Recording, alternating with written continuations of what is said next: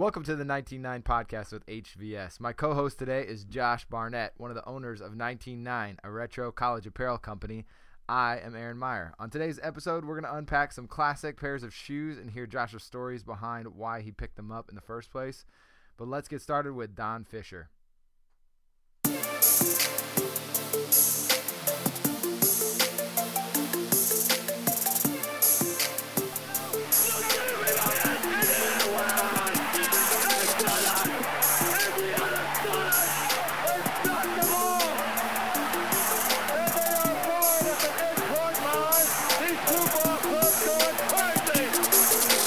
What's going on, Josh?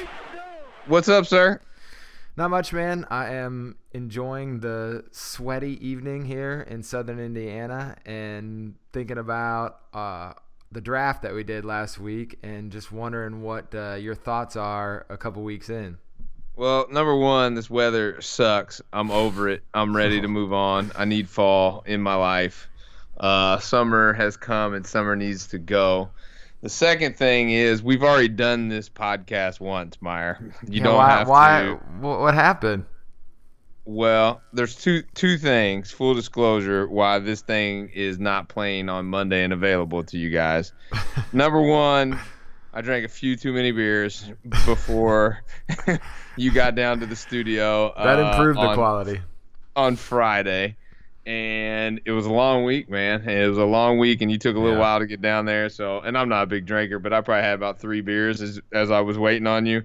Yeah. And I thought that the podcast got a little loose, and you know that because I was texting you nonstop after we wrapped everything. You were in full panic mode.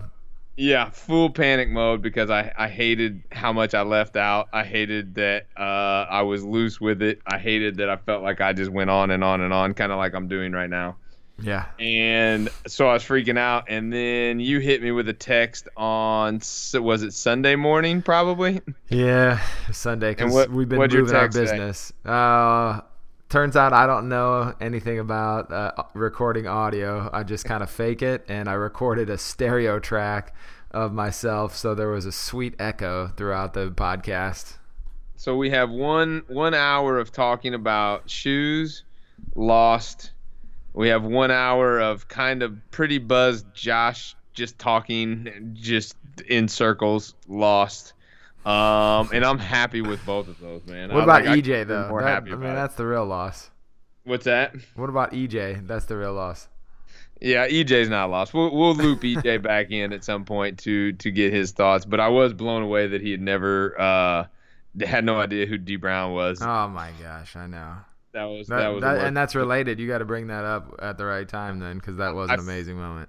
I feel like EJ in this is going to come across as our punching bag, and if it feels that way, it's because he actually is.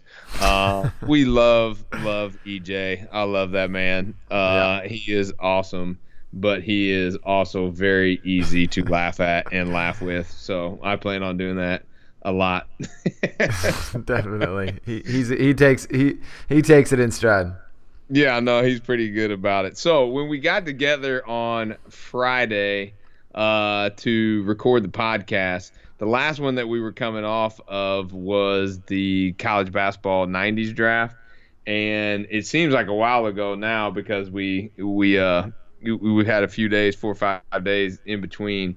But it legitimately affected my weekend thinking about Iverson not being picked in that 90s draft. And we talked a little bit about that when we did this pod the first time, and it led to some pretty good discussion. But I had a range of comments on our 99 social media, and I don't think we've ever even plugged our social media. But if you guys don't follow us, you can follow us at 99 on Instagram, where we're probably the most active. And then we're also at 99_threads on Twitter. And we're picking up a decent following on Twitter right now too. So we're starting to pump out more content on Twitter as well. So if you guys want to follow us, please do. And you can leave your comments to these blogs and podcasts and all the other stuff, 99 there. But I was getting like a range of emotions of people saying like, man, that's tough. How do you leave Iverson off? And then as I talked through with some of our followers, they were like, you know what? Like, I can see it, man, here. And then they would come up with their own list. Like, you can make an argument for all these dudes. I'm like, yeah, like it's really tough to pick 20 players from the 90s, but still leaving Iverson off left a pretty bad taste in my mouth. So I do apologize for that. I felt bad too, but Iverson is such a specific player. I just think when you're building a team, you have to either go all in on Iverson and then decide what you want, or he just is a tough fit with a lot of other guys. Yeah, and no doubt. And that was kind of him for his entire career, right? Like he was going to will you to win on his own like he did with the Sixers, or he was not going to mesh with the other pieces in place. So you literally had to build everything around him.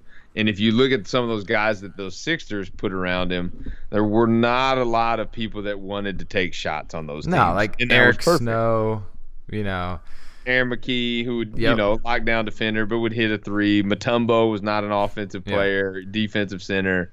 George Lynch, all those guys, so on and so forth. So, it was tough within the grand scheme of building a team, but how do you leave possibly the most iconic player of the 90s off of both teams? Question mark. I had him actually as my second pick, but I think, too, the weird thing about a draft is that it becomes a bit of a chess match, too. And so you went with a big guy, which I did not expect. I definitely was ready for a guard coming first, and then you went the complete opposite direction. And not just with your first pick, with like your first 4 picks. So I was totally thrown off, and I had to counter and move some people around. And I think that's how Iverson got out of my starting 5. And then he really doesn't make sense off the bench. So once we got into the bench guys, I was like, I just didn't know where to slot him in. Well, at that point, you were filling needs, right? You were filling the holes that you didn't have. But I think people do forget, too, that Iverson was 2-time Defensive Player of the Year in the Big East, too. That incredible. Dude was freaking incredible. But for those of you that want to be clued in on what we are talking about, if you missed the last podcast, it was our 1990s college basketball draft where we went through and picked 10 players each, and we tried to keep them to the center, 2 forward, 2 guard lineup. We got some more guards in there, I think, at some point. But if you want to listen to that, it is available right under this podcast too, and you'll get to hear me playing chess and Meyer playing checkers. Oh, all right. You just wait till we do the 2000s draft. You just conceded that when you said all my picks were throwing you for a loop. But no, it was fun. There were good teams, or good players picked. We had a lot of fun with it. So be sure you check that out. Definitely. Well, I think that one of the things that came out of that is the shoes of the 90s too, and that's the central theme of this one. You had a couple of books for me, and I have since then got a chance to look through them, but I want to save those to more specifically talk about Soul Provider and the Slam Kicks book, and instead just focus on a couple of pairs of shoes, because you actually brought some shoes to the pod studio and I got to see them. Love looking through some older classic sneakers, and just wanted to throw it out back to you, just how it connects to the draft and with the ones that you brought down. Yeah, so I think that's where we got a little bit loose. We maybe tried to do a little bit too much with too little time. And so my thought was, as the beer left my system and my head started to clear a little bit, that we could do this and break this down and just do 2 pairs per segment and just call it the shoes that we love. And just kind of go back and hit on all those. It was fun being in the studio and kind of having a third of my shoe collection in there to kind of go back and look and pull out, and it was fun to bounce them off our millennial buddy EJ, who had his own thoughts and own stuff, and just seeing his reaction that was off mic was kind of fun in and of itself. So there was another dynamic there. But yeah, I mean, I think the shoes has always been a part of the basketball culture, and it's always been a part of me as a basketball player. And shoes are something that can last far beyond your playing days. They're very stylish, obviously. They're mainstream now, and it's really just its own. It has its own black market basically now. That's how big shoes have gotten. So they've gotten intense. Yeah, it really has. So we were kind of thinking and talking on Friday's pod that got deleted, just kind of how things used to be, and how we kind of missed those days of going to the mall and showing up at the mall early, or getting a Connect at Finish Line or Foot Locker or Champs or Derners and some of the mom and pop stores around here that we grew up with, and making those connections and getting let in side doors and getting to the front of the line and buying stuff and all that. So it was really fun. But the two pair that we want to look at today that we were going to discuss was, one, ties in with the Iverson stuff that we were just talking about, and that's the Jordan 11s. And we'll get to those in a second. And then also the 95, 96 up-tempos were just some classics. So you had said in Friday's podcast that you had two pair of the 11s. You had the originals, and then you had the first retros that came out. I did. So I got two stories with those. The first ones, we had a team shoe, and it was funny. I was talking to our social worker who's a coach now, and she's fretting over the team shoes because she doesn't think any of them are good looking, or they're kind of ugly, and that's exactly what I thought. I hated our team shoes. They're these huge clunky things. It looked like they were built for Shaq or Mutombo, and I'm like a 6-foot guard, not helping my game out at all, and it needed all the help it could get. So somebody blew out a pair of their team shoes and gave me the idea that I could do that because he got to wear whatever shoes he wanted afterwards. But you had to blow them out first.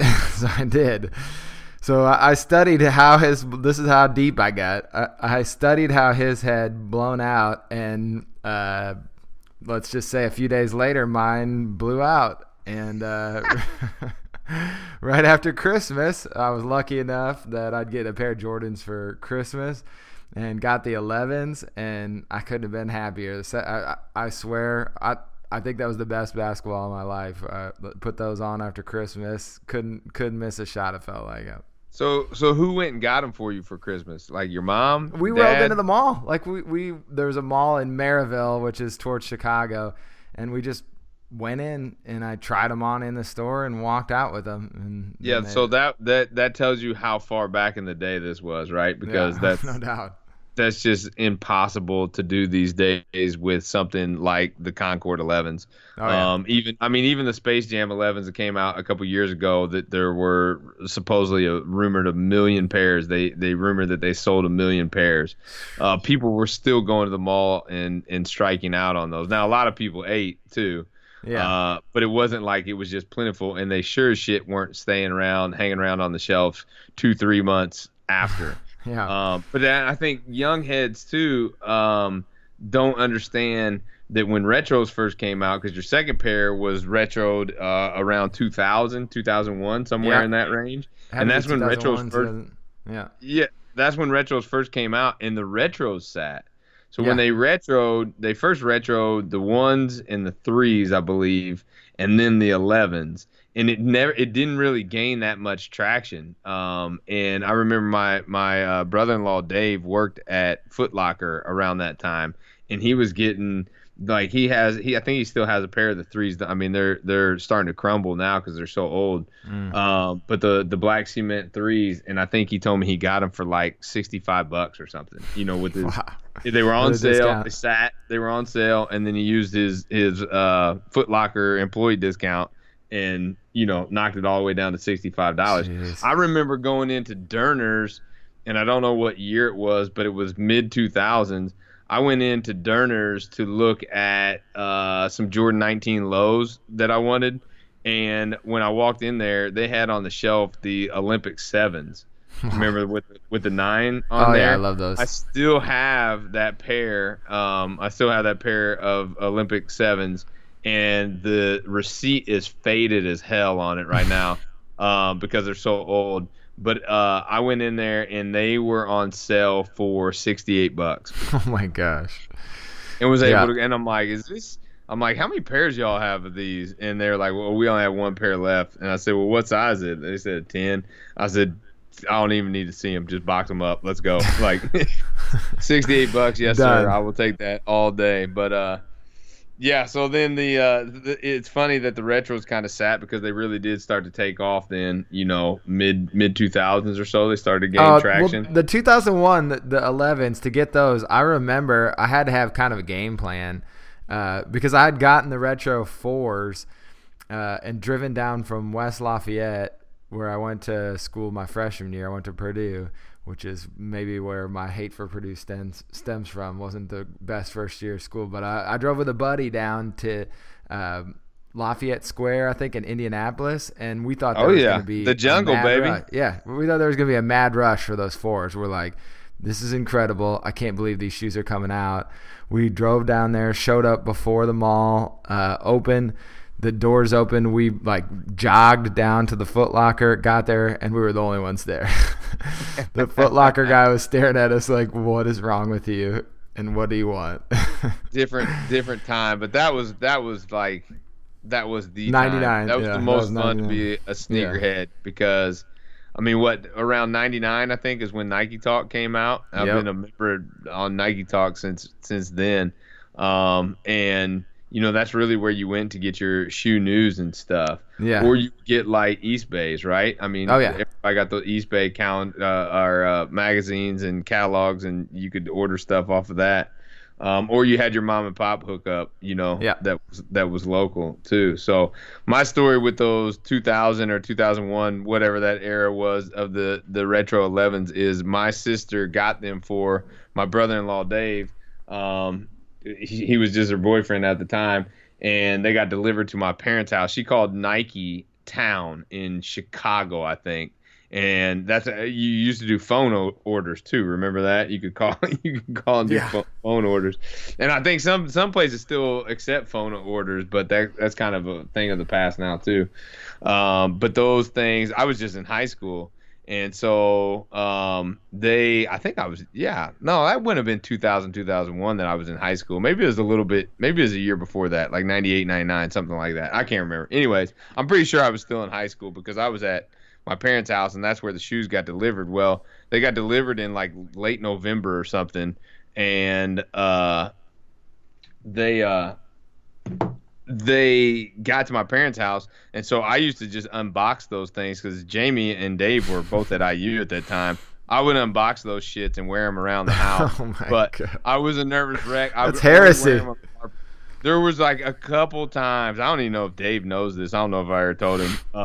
But he does listen to the podcast, so we'll find out. But there was legitimately 2 times where I had them on my feet to go out in them. And I was too nervous. I didn't pull the trigger because I loved choice. Definitely would have stepped in a dog But then I remember thinking, man, if these things ever come out again, I will move Earth to grab me a pair. They stuck in my mind that much. But what was crazy was when they came out in '96, there was really only one dude at Wright, my high school, that had them, and it was my buddy Nick Pruden. He had sent his mom to the mall to get them. But I just don't remember the hype around them that much in '96. But I do and I don't. Do you remember the old Nike ad for it that just had the shoe with the white background and then the 1-800 number for it? You remember how Nike used to do those ads? Those things were so clean and so crisp. Jordan's ads were always good, though. And Jordan was my guy. Not like he wasn't everyone else's, but being that close to Chicago, it was elemental if you're going to be a basketball player or love basketball at that time. Right. And I remember the shoes because I remember him wearing them in the playoffs when he came back, in that Magic series that they got beat in his first return, that first half season or whatever it was that he played. And I remember him breaking them out in that series and wearing them. But I guess I just don't remember the hype, or maybe they just weren't on my radar at that time to possibly buy. I do remember the patent leather being revolutionary and people being really down the middle on one side or the other. Not many people in the gray area. You either loved that patent leather or you hated it. And then you remember just the rush of patent leather stuff that came out after that on shoes. Every shoe after that had to have patent leather on somewhere on there. So that was a wild shoe. So my Jordan 11 story was like I told you, if they ever were going to come back out, I was going to get them. And so we had just had Isabella, our first kid, and they came out in 2009, 2010, somewhere in that range. And Bella was a baby, and my wife Amy had to work the next morning. But you could go to Got Soul in Broad Ripple in Indianapolis, where I was living at the time. R.I.P. to Got Soul. It just closed its doors maybe a month or so ago, a couple months ago, whatever. A lot of good times there. A lot of shoes purchased there too, as you can imagine. But anyways, I call my mom because I know my mom is up and she's staying at my sister's, and I'm like, hey, Mom, these shoes are coming out tomorrow. And well, they weren't coming out. You could go to Got Soul the first Saturday of every month, and you could order and pay for anything coming out that month. And so you had to kind of be around the Got Soul scene to know that, up until the Jordan 11 launch, which changes everything, which I'll talk about. But I knew it, and so I knew that I wanted to get there, and I didn't care if I had to get up at 3:30, 4:30 in the morning to get there and get a place in line. And so I called my mom, and my mom, being the saint that she is, she said that she would wake up at 3:30 and come over to the house and then go back to sleep and just wait for Bella to wake up, who was a newborn at the time. Oh my God. Or she was definitely under 1 at the time. She might not have been like a newborn. And so anyways, I wasn't feeling very good. I had a cold, woke up, walked in, hazy minded into the bathroom, was brushing my teeth, looked in the mirror and realized I was brushing my teeth with my wife's toothbrush and not mine, which is disgusting in its own right. And then I realized, like, dude, I have a cold. So if I just put this thing back in the cabinet, she's going to brush her teeth with it, not knowing, and then she's going to get sick. And there's no way in hell I'm going to get stuck taking care of this baby by myself because I have no idea what to do with the baby in the first place. Oh and this God. is our yeah. first Well, also, one. how long had you been married at this point? Maybe like Amy got pregnant 6 months into our marriage, so maybe under 2 years at this point, or right at 2 years, something like that. Yeah, so that's a good decision, especially exactly. early in marriage. Now I wouldn't even care. I'm like, yeah, whatever. Like, just brush your teeth with your finger or something. But so I got in the car and I'm like, shit, what place is open at 3:30 in the morning, like, to go get a toothbrush? And so I ended up finding like a Walgreens or a CVS, remarkably, that was open. And so bought her a new toothbrush, ran that back home. My mom had already been there. I explained the situation to her. And then so I got back to Got Soul and was 13th in line at like 4:15 in the morning. Wow. And some of these dudes had just been out in Broad Ripple. If you guys don't know the Broad Ripple scene, it's just a strip of bars and clubs in Indianapolis. And so the guys that were first in line had just gone out at like 8 o'clock at night and just started drinking, and then ended up in line, first in line at Got Soul at midnight. And I mean, they were lit because they bought a fifth of Crown then from the bar that they were at and brought it with them. So they were the first two in line. The third person behind them was like a 72-year-old grandma who was there to buy a couple pairs for both of her grandkids.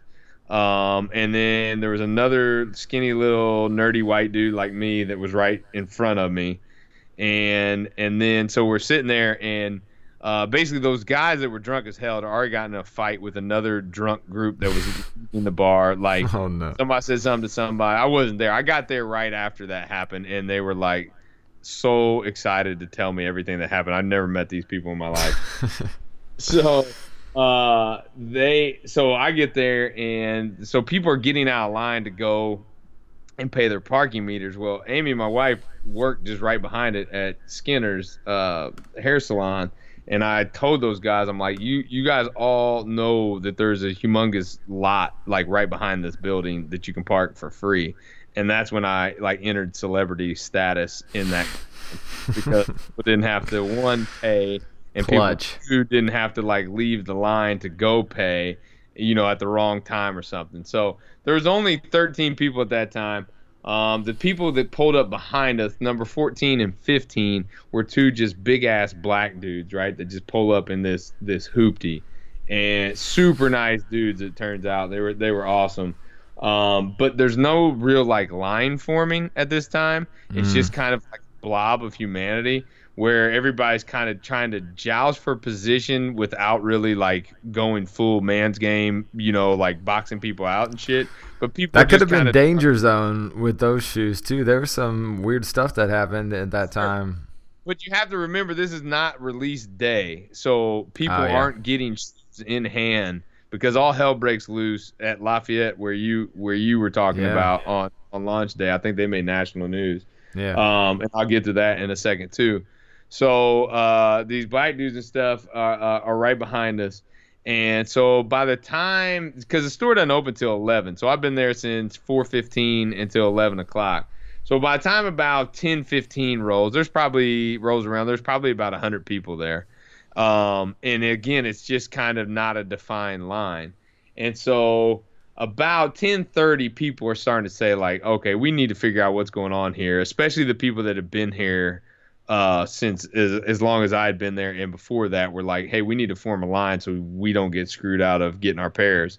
And I'm like, well, how the hell are we going to do this? Like, it is a mob of people. So the two big-ass black dudes that were behind me were like, listen, I don't care what none of y'all say behind us.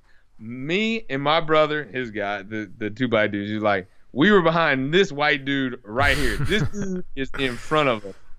And we're behind him, and the rest of y'all are behind us. And at that moment, I'm like, I'm actually going to get these shoes. You got a wall now. There's nothing that can stop me from getting these shoes now. So, anyways, Mike, who owned Got Soul, around 11:15, they were just laying in bed. He told me later, him and his wife were just laying in bed. They had no idea that any of that stuff was happening outside until they got into the shop. And then they were like, oh, shit, like, I can't believe this many people showed up for this. Because, again, this wasn't like modern-day shoe game, yet. Yeah. It's the shoe, it's the launch that gets us there. But so he opens the door and pops his head out and he says, we have 15 pairs. Oh my gosh. So there's 100 people in line now at least, and I'm number 13, and there's 15 total pairs is what he got. So that's when people started to realize too, these things are going to be pretty insanely limited, and they're going to be really hard to get. So it was those early launches like that word started to kind of filter. Like, if you want your pairs, you're going to have to go all in. You got to really figure it out. Yeah, exactly. So anyways, everybody starts trading sizes, right? So people in that 15 to 20 range start yelling up ahead to the people in the front of the line, asking, what size are you? What size are you? And they're trying to count back in their head, like, how many of their size is ahead of us, ahead of them, So I'm talking to the black dudes behind me, and I can't even remember what their sizes are. But they ended up getting a pair, which was great for them. They were so happy. They were like hugging each other and shit. But they were like, what size are you, dog? And I said, dude, I'm a 9.5. They're like, oh, man. Man, you got nothing to worry about, man. You got them baby feet. Yeah. You do. That's some tiny feet. Yeah, exactly. So, anyways, we get in there, and when I get up to the line, I have my choice between a 9.5 and 10. I took a 9.5. Those guys got their pairs. A couple of the people in front of us, though, did not get a pair. So people that had been there since before me at 4:15 walked away empty-handed. I have no idea if they got them on launch day. But then the launch day came 3 weeks after that, and I walked in to Got Sold maybe like 2:30 in the afternoon, showed him my receipt, turned it in. He got the pairs, and I walked out, and all the heads just kind of turned them at me as I was walking out. And I knew where we were because, like I said, Amy worked there, and I've been to Got Sold so many times. So I played it cool, walked a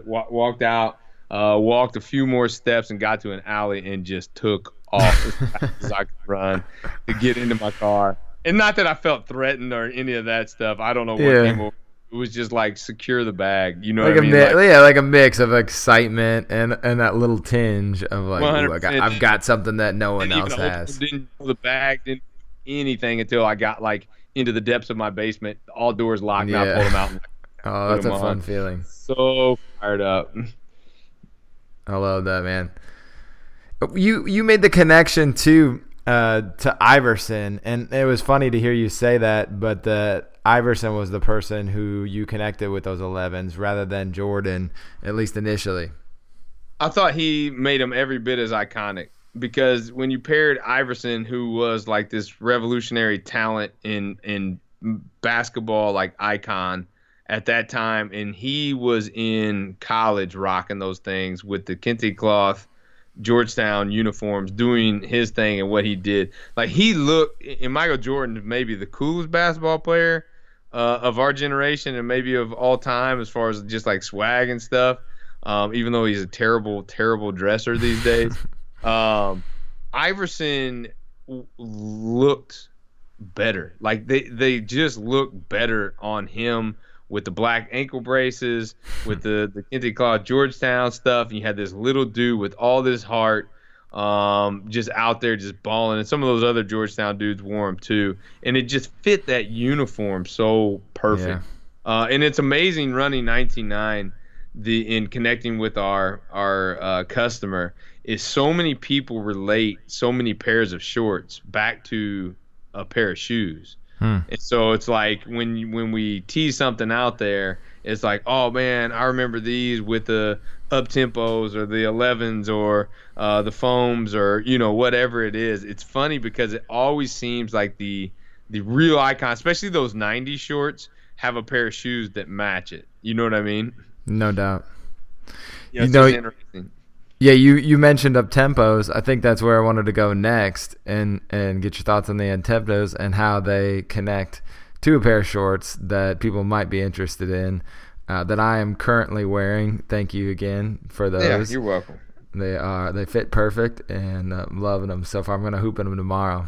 So your lack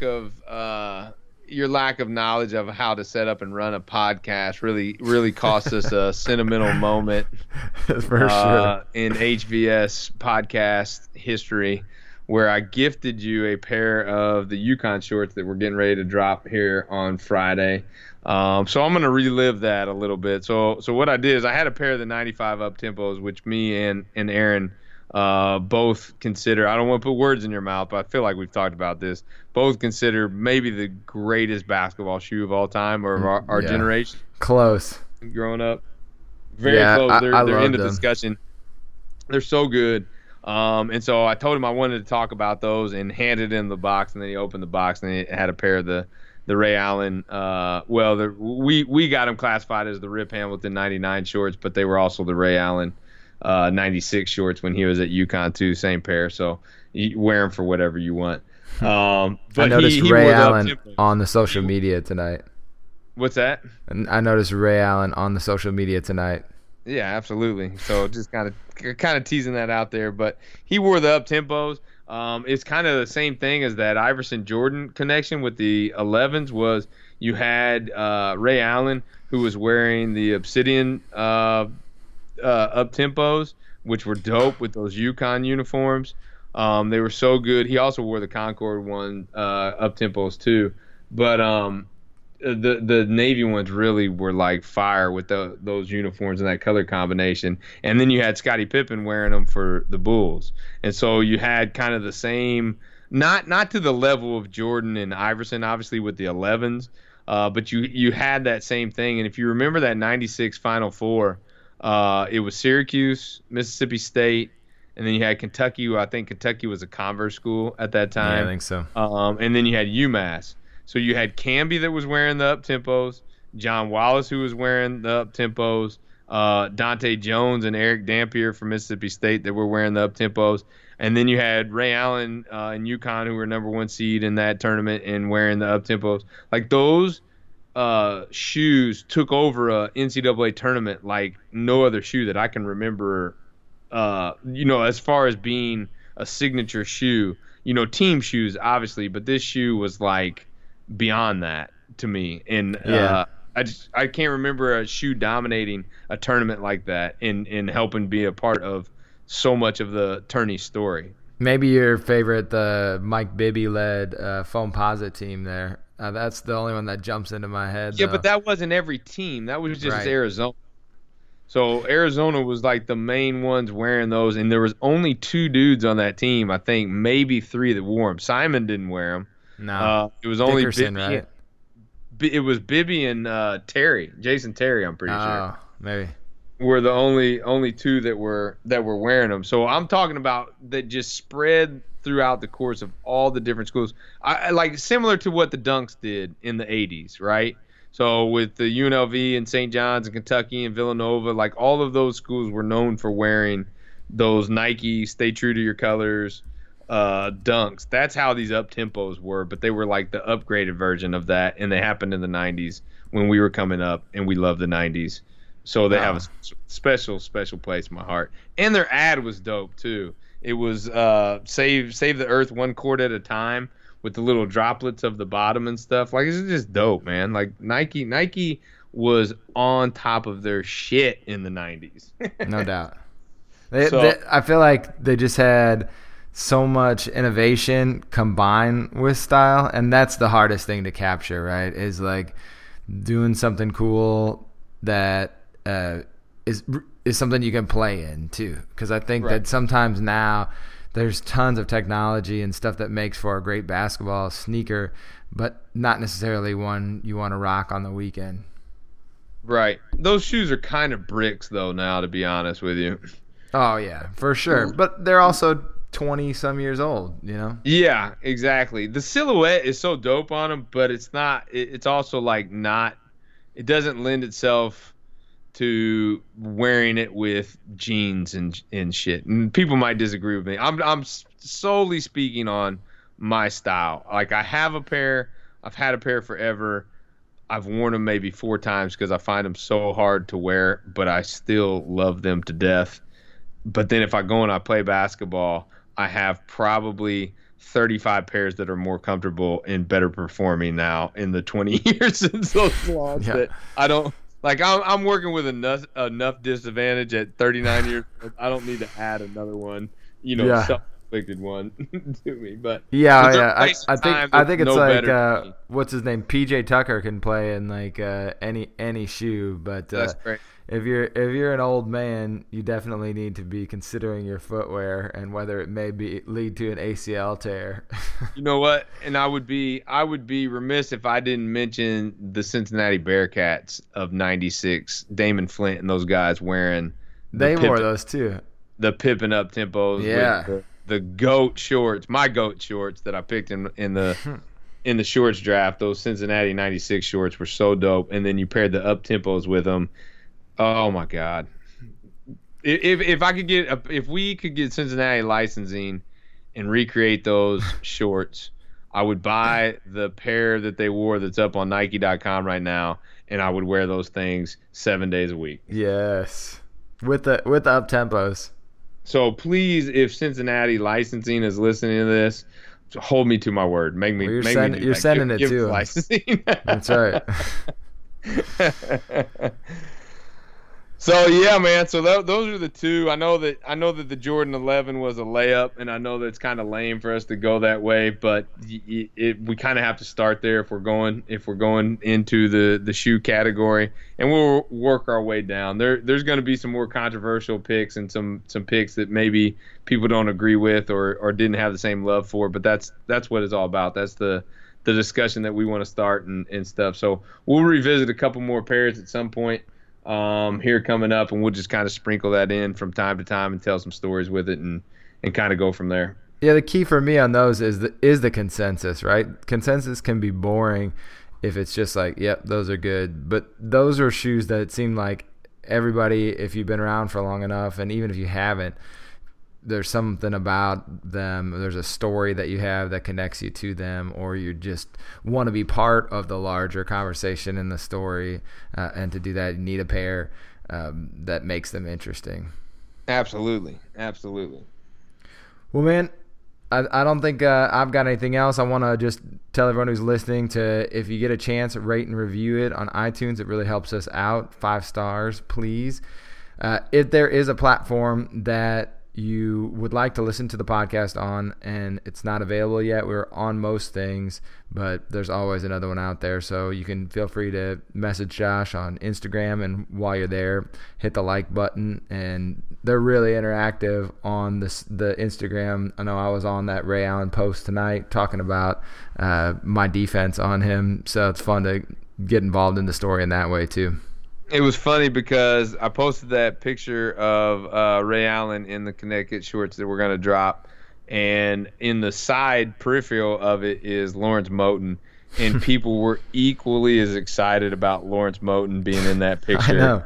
You know, because just we have followers from everywhere, and it was just fun because we might also have those shorts dropping here in October as well. So it was strategically placed, but it was funny how people were just kind of picking up on Lawrence Moten, and then we got off on some Lawrence Moten tangents that ended up in like dude was unstoppable in Coach K's college basketball for Sega. But like that's what social media is all about, and I love starting those conversations. So I think this weekend we're gonna knock out another pod, but I'm gonna have a different Aaron with me. I'm excited about this. So we're gonna get Aaron Loomer, who is a co-owner of 99, along with myself and Chad Amo, and we're gonna get him down here, and I'm gonna grill him. I'm gonna interview him, and I'm gonna find out exactly what the hell he does for 99, because I've been wondering for years. And we're just gonna talk kind of all things 99, how we grew, how we started, how we grew, where we're headed, that type of stuff. So it should be a lot of fun. That's assuming that Meyer doesn't screw up my setup when I have him set it up for me tomorrow. Well, I'll listen to the Echo version even if I screw it up. We'll get it taken care of, and we'll knock it out. It'll be fun, man. But I appreciate you taking some time and getting this done tonight too, so we can get something out this week. No doubt. Been fun, man. You take care. All right, brother. Thank you for listening to the 19.9 podcast with HVS, the High Volume Shooters. For more information, check out the blog at 19.9.com under HVS. And while you're there, do yourself a favor and pick up some retro college shorts. Until next time.